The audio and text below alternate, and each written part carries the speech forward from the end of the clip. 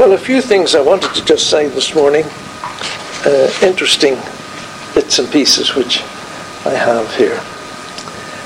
This comes from Fatima in Portugal, and Pope Benedict is talking. The heart of the message of Fatima is that following the gospel is the path to authentic peace. Pope Benedict XVI said in a message broadcast on October the 14th at the Marian Shrine, marking the 90th anniversary of the last apparition of Our Lady of Fatima to 3 young children, Pope Benedict said, the shrine continues to echo Mary's call to her children to live their baptismal consecration in every moment of their existence. She is the refuge and the path that leads to God. He told thousands of pilgrims at the shrine for an anniversary mass and the dedication of a new shrine church. During his midday Angelus prayer at the Vatican, the Pope asked Mary to give all Christians the gift of true conversion so that the perennial gospel message, which shows humanity the path to authentic peace, would be proclaimed and witnessed to with coherence and fidelity. Our Lady did not ask to be admired, invoked, or venerated, he said. She asked people to entrust themselves to her.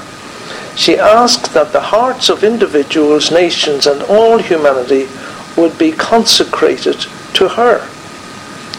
As Mary's choice of appearing at Fatima to 3 illiterate children demonstrates, heaven requires the effort, even seemingly insignificant, of the most humble servants, Pope Benedict said. The other thing is, this is amazing. A fiery figure in flames is being hailed as the latest miracle of Pope John Paul II. He has to have certain miracles ascribed to him if he's going to be made a saint. And this fiery figure in flames is being hailed as the latest miracle of Pope John Paul II. The image is said by many to be that of the late Holy Father with his right hand raised in a blessing. It appeared during a commemoration ceremony to mark his death. Details of the figure in the flames have appeared on the Vatican News Service, a TV station which specializes in religious news broadcasts. Vatican News Service Director Father Jarek Cielecki, a Polish priest and close friend of the late John Paul II, described the event after attending a service at Beskid Zajiecki, close to the Holy Father's birthplace at Wadowice in southern Poland. The pictures are being broadcast continually on Italian television and also posted on religious websites as links to the Polish religious website. And the website, if you want to look it up, www.korazym.org.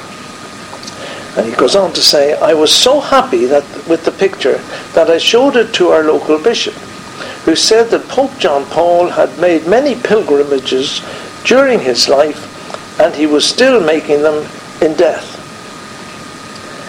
The Polish priest said, you can see the image of a person in the flames, and I think it is the servant of God, Pope John Paul II. I saw the little picture on the internet. Amazing. But there you are.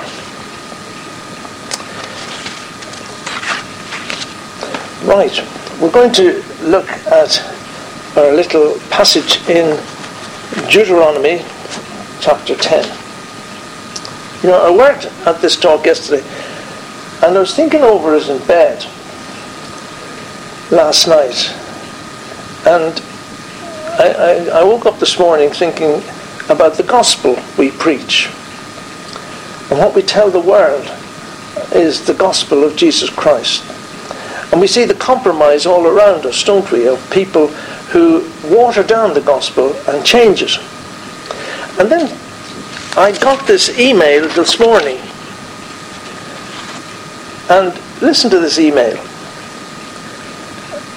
And these are the words of a man called David Brainerd.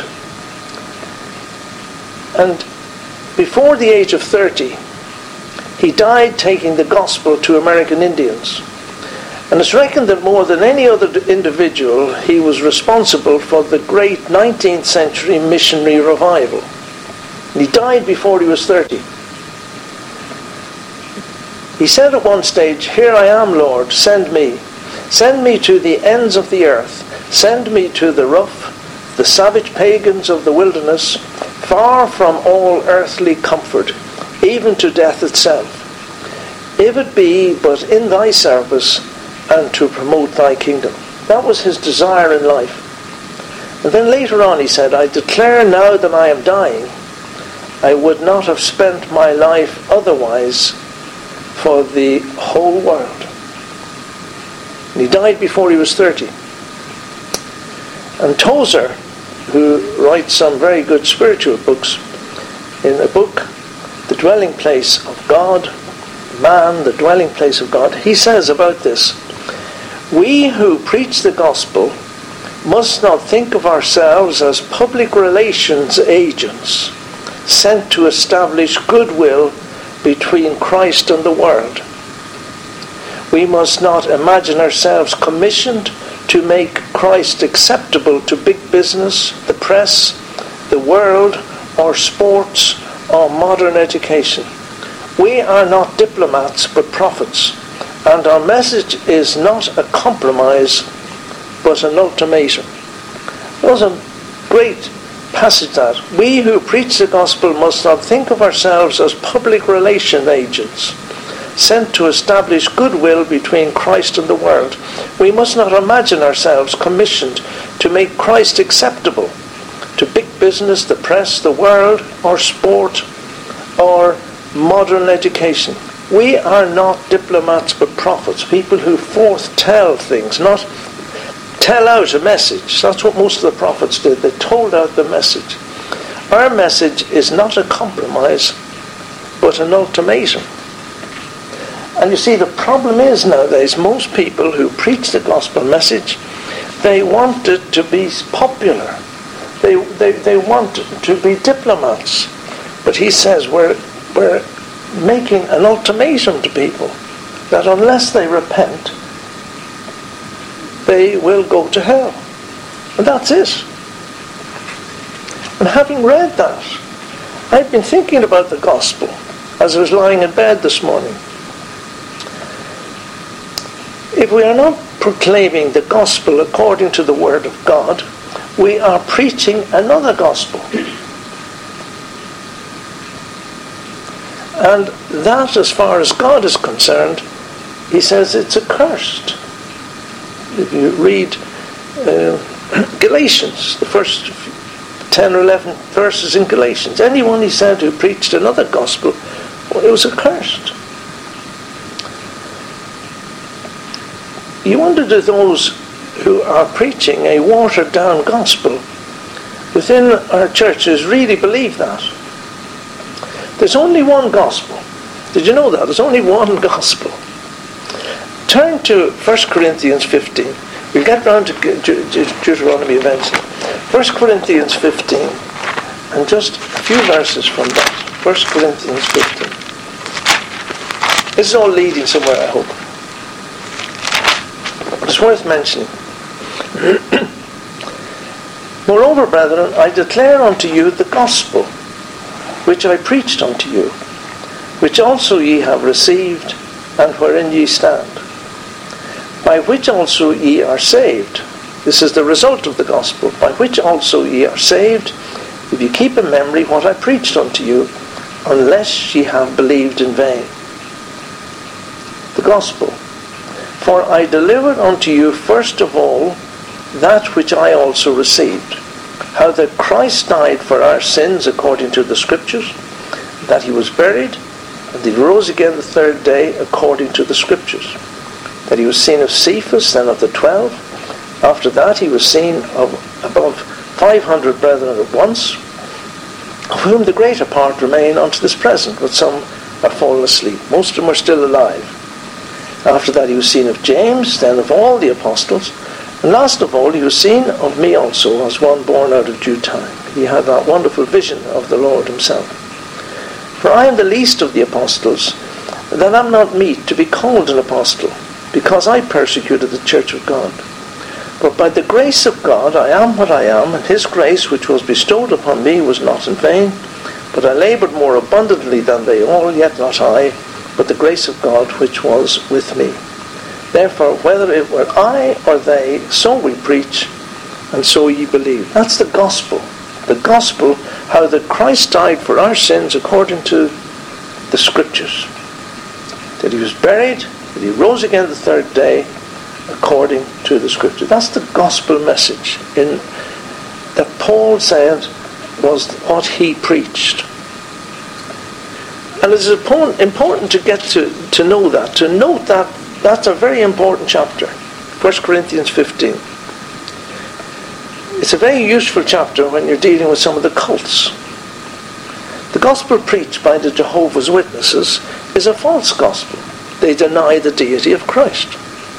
The gospel preached by the Seventh-day Adventists, they have the same error as the Galatians. They mix in the law and grace.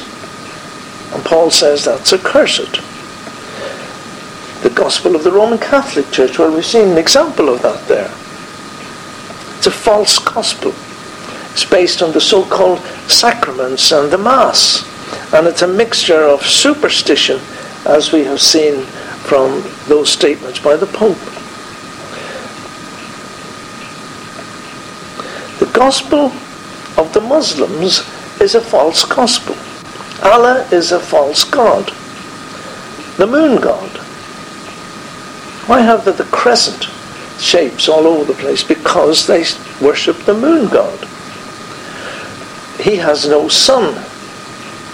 Of course, as I have so often stated, the Roman Catholic Catechism says that Allah and Jehovah are the same. But the Scripture tells us the gods of the nations are demons. The gospel of the Hindus is a false gospel, providing a pantheon temple of multiple gods. I don't know whether you're listening to the Sunday program today. There's a scourge of monkeys in Delhi at the moment. And they're annoying people, they're attacking people, but they won't do anything about it because there is a monkey god. And these monkeys are in some way representing this monkey god. And the government cannot do very much with them because they are afraid there will be riots if they start culling the monkeys. And these are the people who are having multiple faith services with all our so-called religious leaders. The gospel of the Mormons is a false gospel, built on the false scriptures of the demonic Book of Mormon, with an admixture of Bible verses where it suits them. And so on. All the gods of the nations are demons. We did a tape some time ago about woolen and linen. God doesn't like things that are mixed. That's what he was trying to get across to the children of Israel. Mixing things. Mixing the good and the bad. A little bit of that and a little bit of this. An admixture of various things God is against.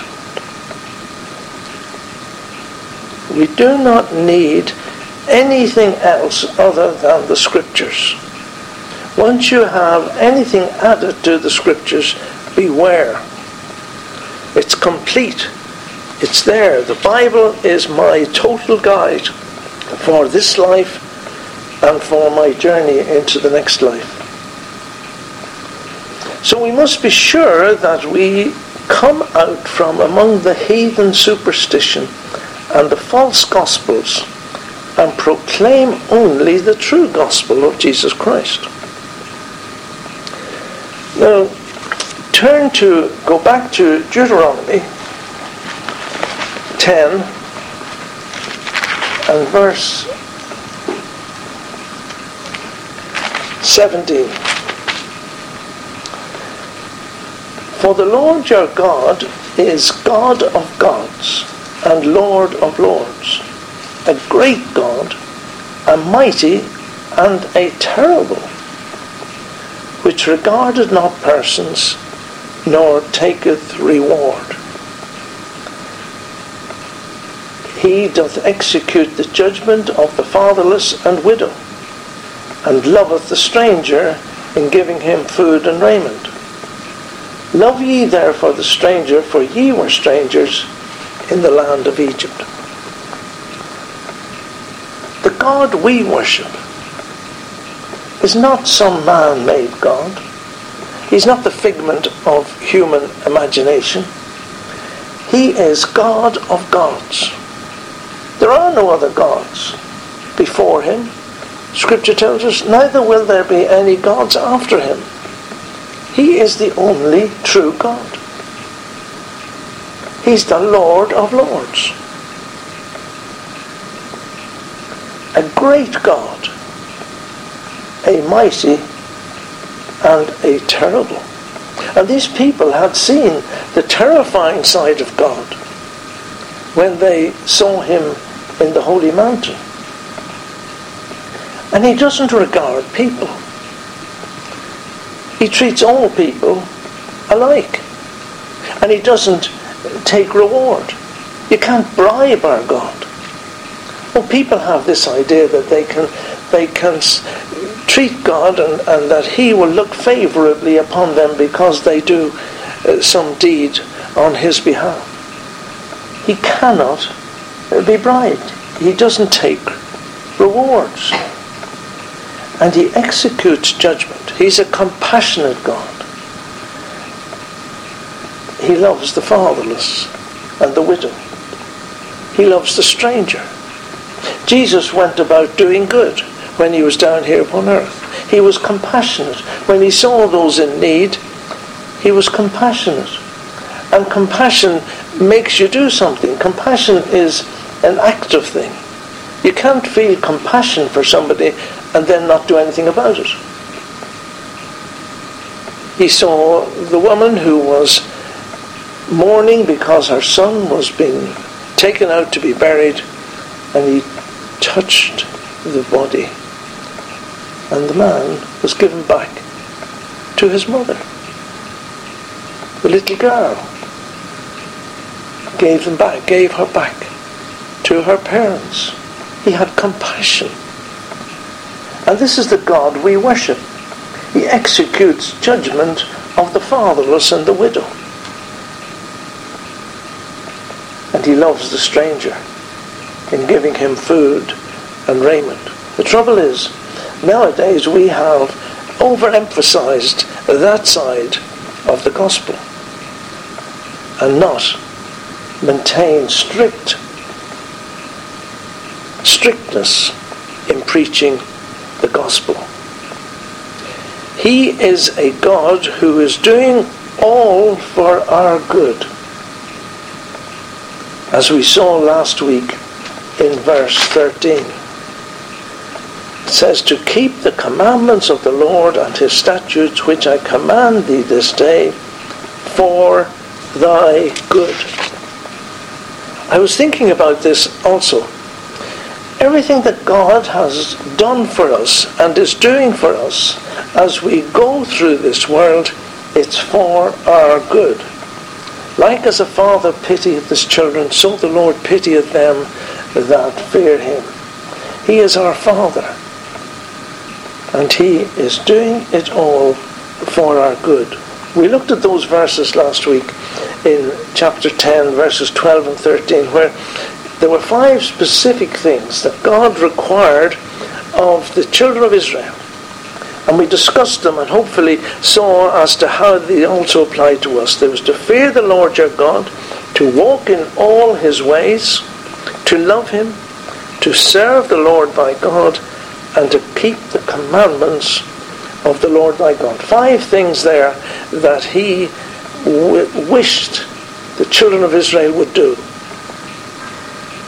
And we noted that the reason God required these tokens of obedience was, as far as Israel was concerned, they were for the good of Israel. And then we looked at the pictures, why God sent the Lord Jesus Christ to die on Calvary. Why did he come down here? Why did he leave heaven's glory to come to this sinful world for our good? Why did he send the Holy Spirit into the world? Jesus said, I'll send the Comforter. It was for our good. The Holy Spirit, the Helper, the Comforter. When he comes, he said, he will convict the world concerning sin and righteousness and judgment. The Holy Spirit is the one who convicts the world of sin. Concerning sin, because they do not believe in me. Concerning righteousness, because I go to the Father and no longer you will see me. And concerning judgment, yes, because the ruler of this world, Satan, has been judged. That's what Jesus said. It was the Holy Spirit who convicted me of sin. He showed me that my righteousness, my self-made, goodly, righteous robes that I was wearing, that I thought were something good, the Holy Spirit pointed out that these were, in God's sight, like a bunch of filthy rags. That's what the Holy Spirit does when he convicts people of their sin. And then he convicted me that I was heading for judgment. I was heading to a lost eternity.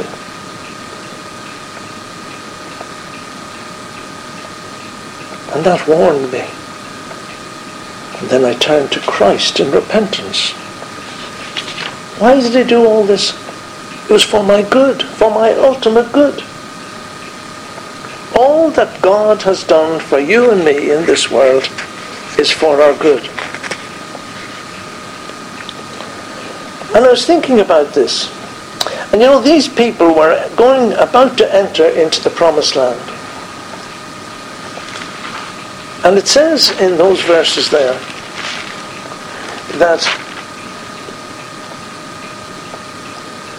we need to find it. They were on their way. Israel, what doth the Lord require of thee? It says in verse 11, that they may go in and possess the land which I swear unto their fathers to give them.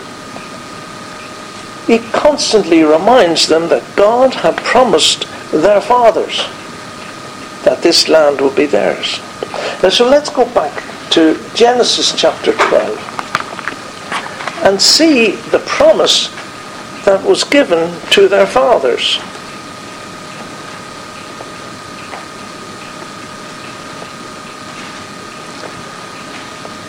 Chapter 12, verse 1. Now the Lord had said unto Abram, Get thee out of thy country, and from thy kindred, and from thy father's house, unto a land that I will show thee. And I will make of thee a great nation, and I will bless thee, and make thy name great, and thou shalt be a blessing.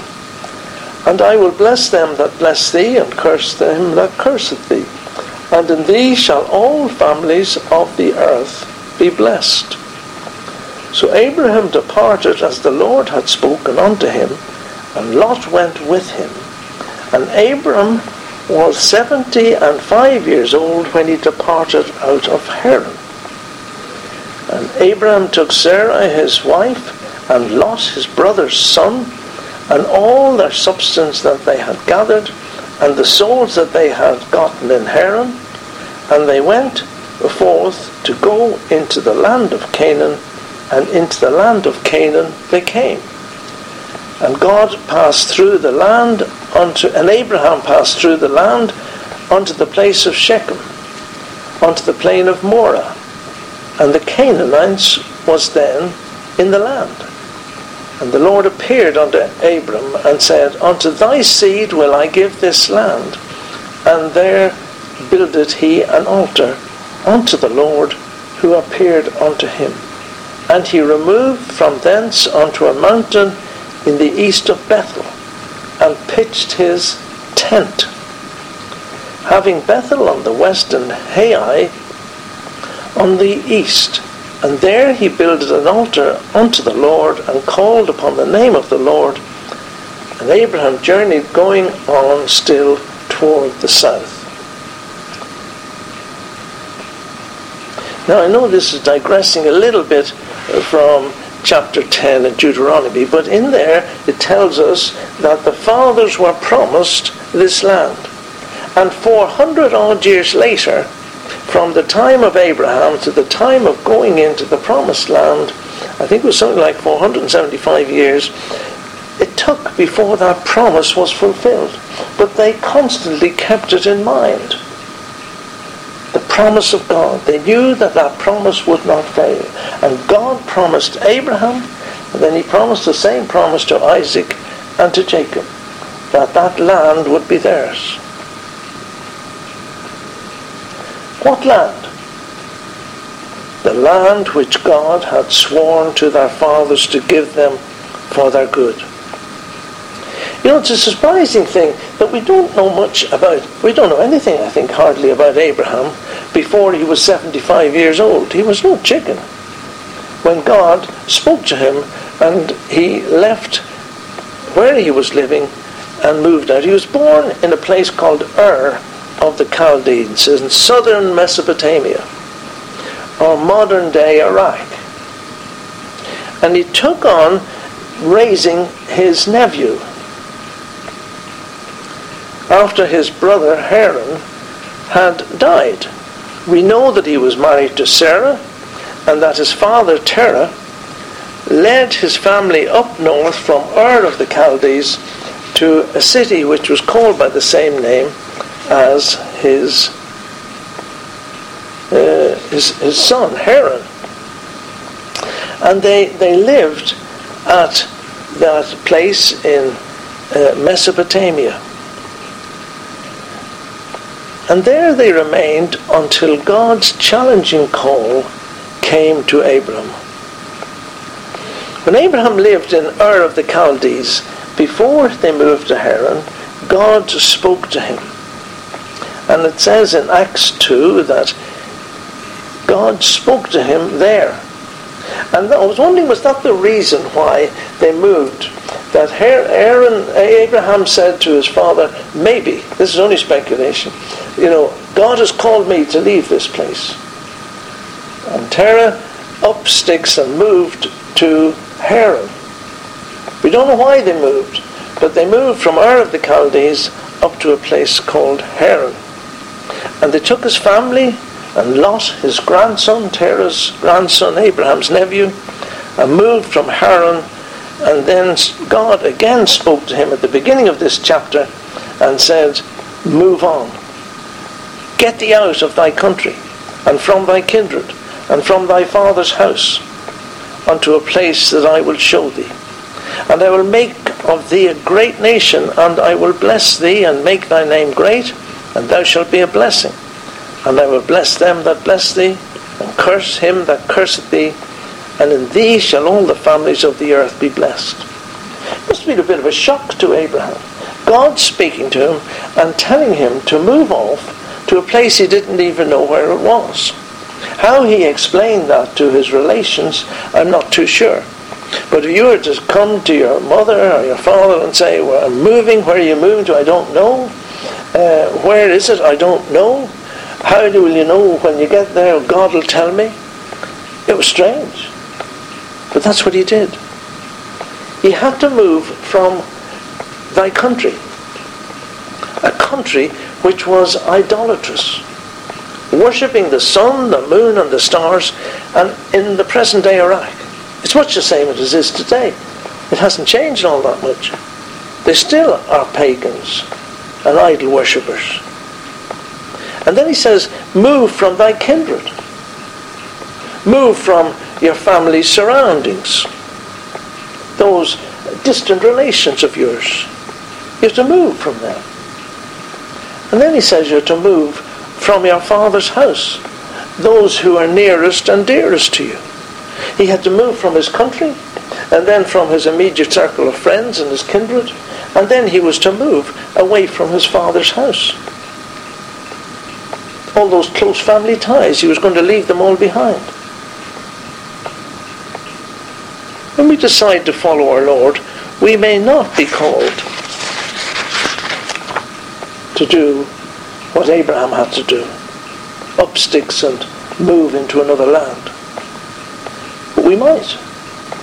Many a missionary has left everything and gone off to serve God. We talk about this young man there who was responsible for working with the American Indians.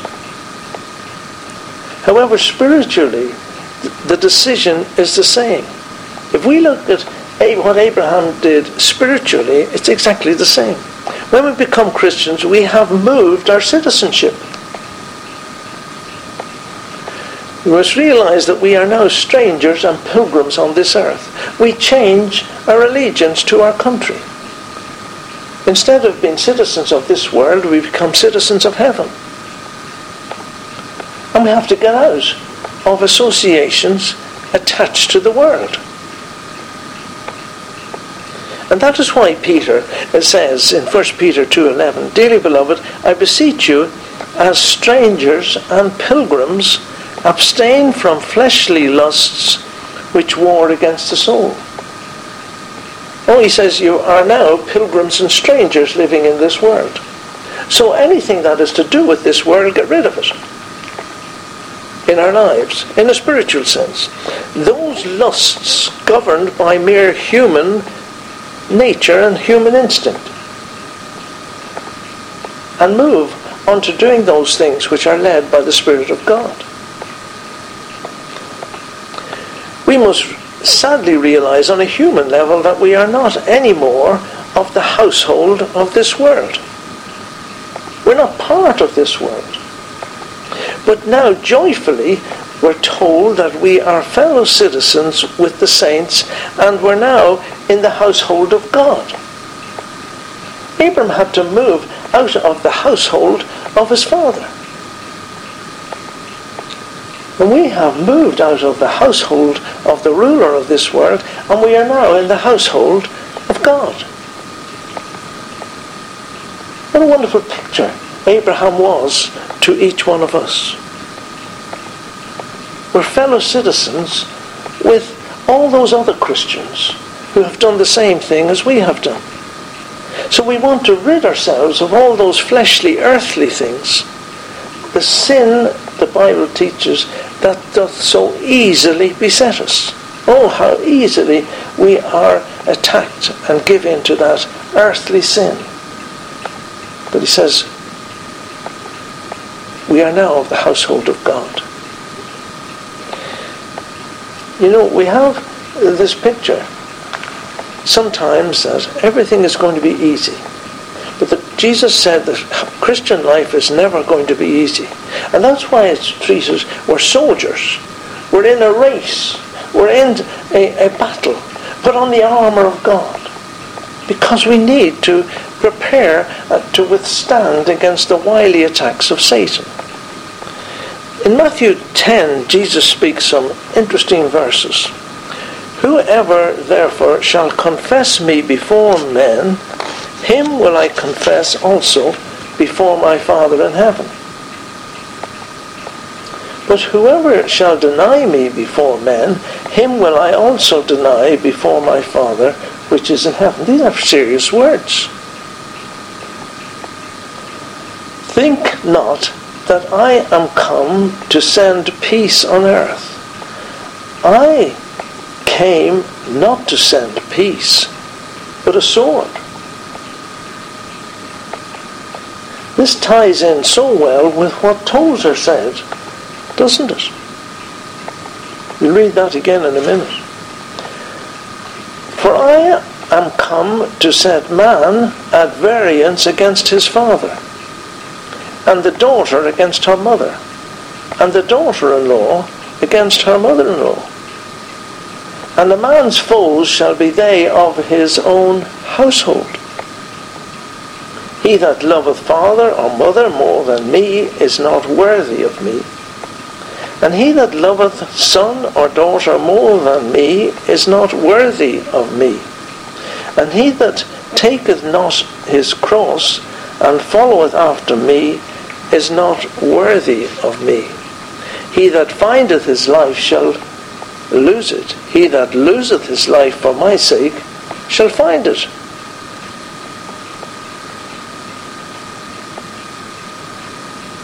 Serious words. For many throughout the world, these words are very, very literally true. Someday, it may come to that over here, where a man's household will turn against him. But then we have that wonderful assurance from Peter that we are now of the household of God, fellow citizens with the saints. Let's turn back to Deuteronomy chapter 10, where it says in verse 13, all this is for thy own good. For thy own good. And this was why Abraham was to get out. It was for his own good. God was going to bless him. God was going to increase his goods. He was going to be a blessing to everyone in the world. And that would be through the coming of the Lord Jesus Christ, of course. And he says, get thee out of thy country. Get out of the situation in which you're living, in an idolatrous situation. Get out. Leave it all behind and follow me. Get thee out.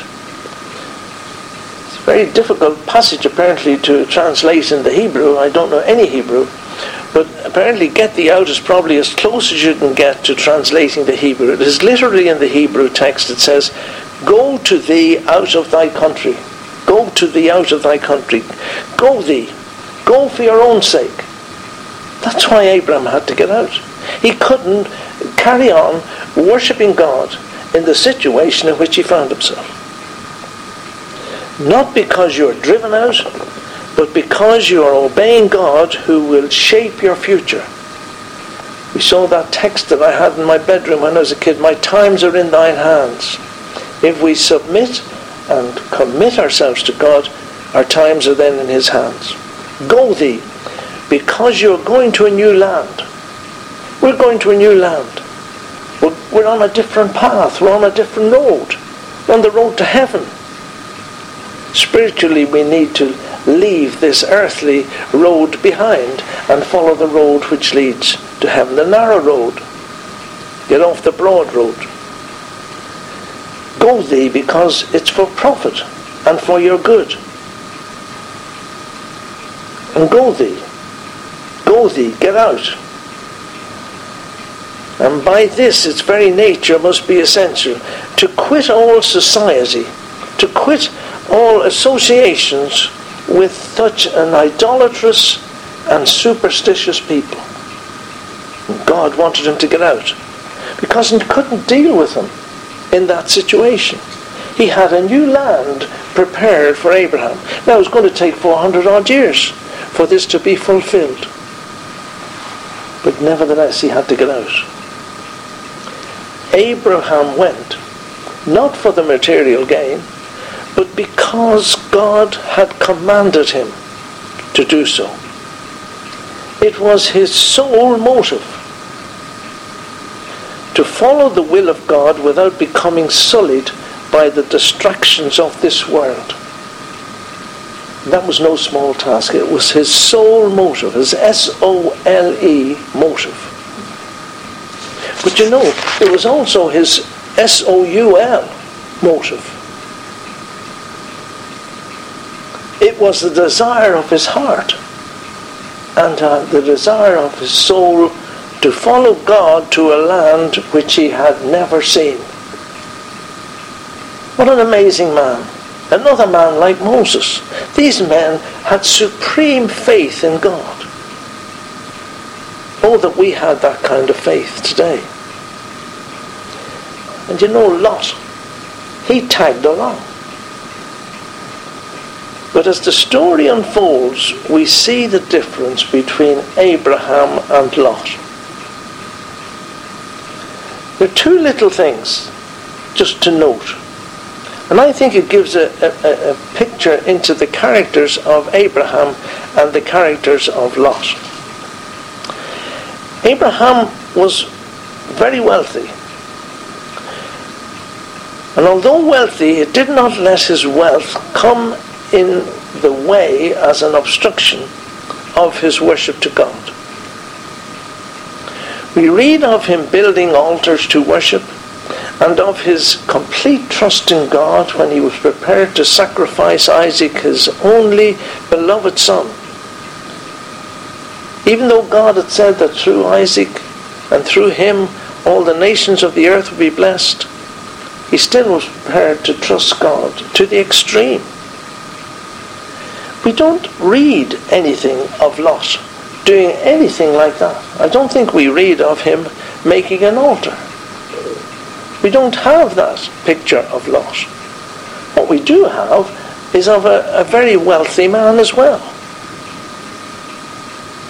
In Genesis 12:8 it says, "And he moved from thence, Abraham moved from thence unto a mountain on the east of Bethel, Bethel, the house of God. And there he pitched his tent." He pitched his tent. He always pitched his tent. Gave a feeling of simplicity and trust and faith. That all his wealth was not important to him. He pitched his tent. On the other hand, if you look at Genesis 13 and verse 5, "And Lot, who was also went with Abraham, had flocks and herds and tents."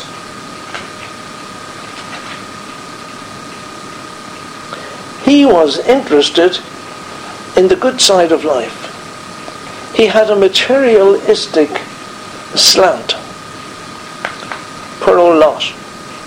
He was the kind of... I remember when we used to go down for coffee with some of the lads back in Ireland. We used to go down every day for coffee, and there were different kinds of fellows. And there were those who drifted in and they were quite happy, but there were also those who the first thing they did when they opened the paper was to read the stocks and shares to see how their shares were doing. And I think Lot would have been one of those guys. He'd have been the ones to see how his shares were doing. It would appear that wealth and possessions were of more importance to Lot than to Abraham. So when the opportunity came for Lot to acquire the best land in the district, he took the first choice over his older uncle and bagged the fertile plains. Instead of giving old Abraham the first choice, he took it. And he chose the fertile plains, but also that road led down to immorality and materialistic Sodom. But he was prepared to go down that road. What a mess this just man got himself into. Oh yes, he was just.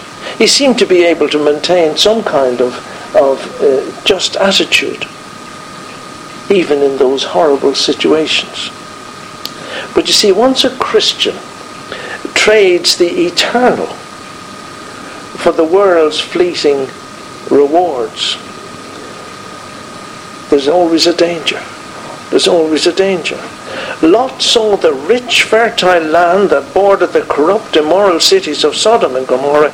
He could have bowed to the opinion of Abraham and continued to live with Abraham and to bask in the sunshine of that glorious presence that old man must have had. But he became distracted from the purpose of his journeying. They were there to take over this land for God. But he was prepared to try and make money out of it. So he wanted the fertile plains. He wanted to be near the city where there was commerce. He chose to sacrifice that spirituality for the materialism available close to the decadence of Sodom. And we know the ultimate tragedy, the ultimate end of Lot's foray into the plains and down into Sodom. He went from the fertile plains to live in the middle of Sodom. The angels came. And what did they say? Escape for your life. Escape for your life. Nothing else. That was all he took with him. All the material gains, all the worldly influence which he had was lost. And he left Sodom empty-handed. What a tragedy. What a tragic life. His life ended up with nothing to show for it. If he had just stayed with his uncle Abraham, a man whom God had promised to bless and honour, what a change that would have been. Depressingly, I think, like many Christians today, prepared to linger near the city of the plains, daily vexing their righteous souls, as it says of Lot. It says he vexed his righteous soul. And these Christians are prepared to vex their righteous souls because of associations with the world around them, when they could be dwelling in the sunshine of God's eternal love. Abraham pitched his tent. Something simple about him pitching his tent as he went around that land, pegging it out for God. And 400 years later we come to that passage in Deuteronomy. They were about to enter into this land to fulfill the promise which God made to Abraham, Isaac and Jacob. These blessings which God provided were for Abraham's good, always for our good. Like Abraham, we pitch our tent as we go across our life's span on this earth. May we pitch at Bethel, the house of God, and avoid the cities of the plains, leading to a barren and fruitless life, when God has promised us such rich blessings every day.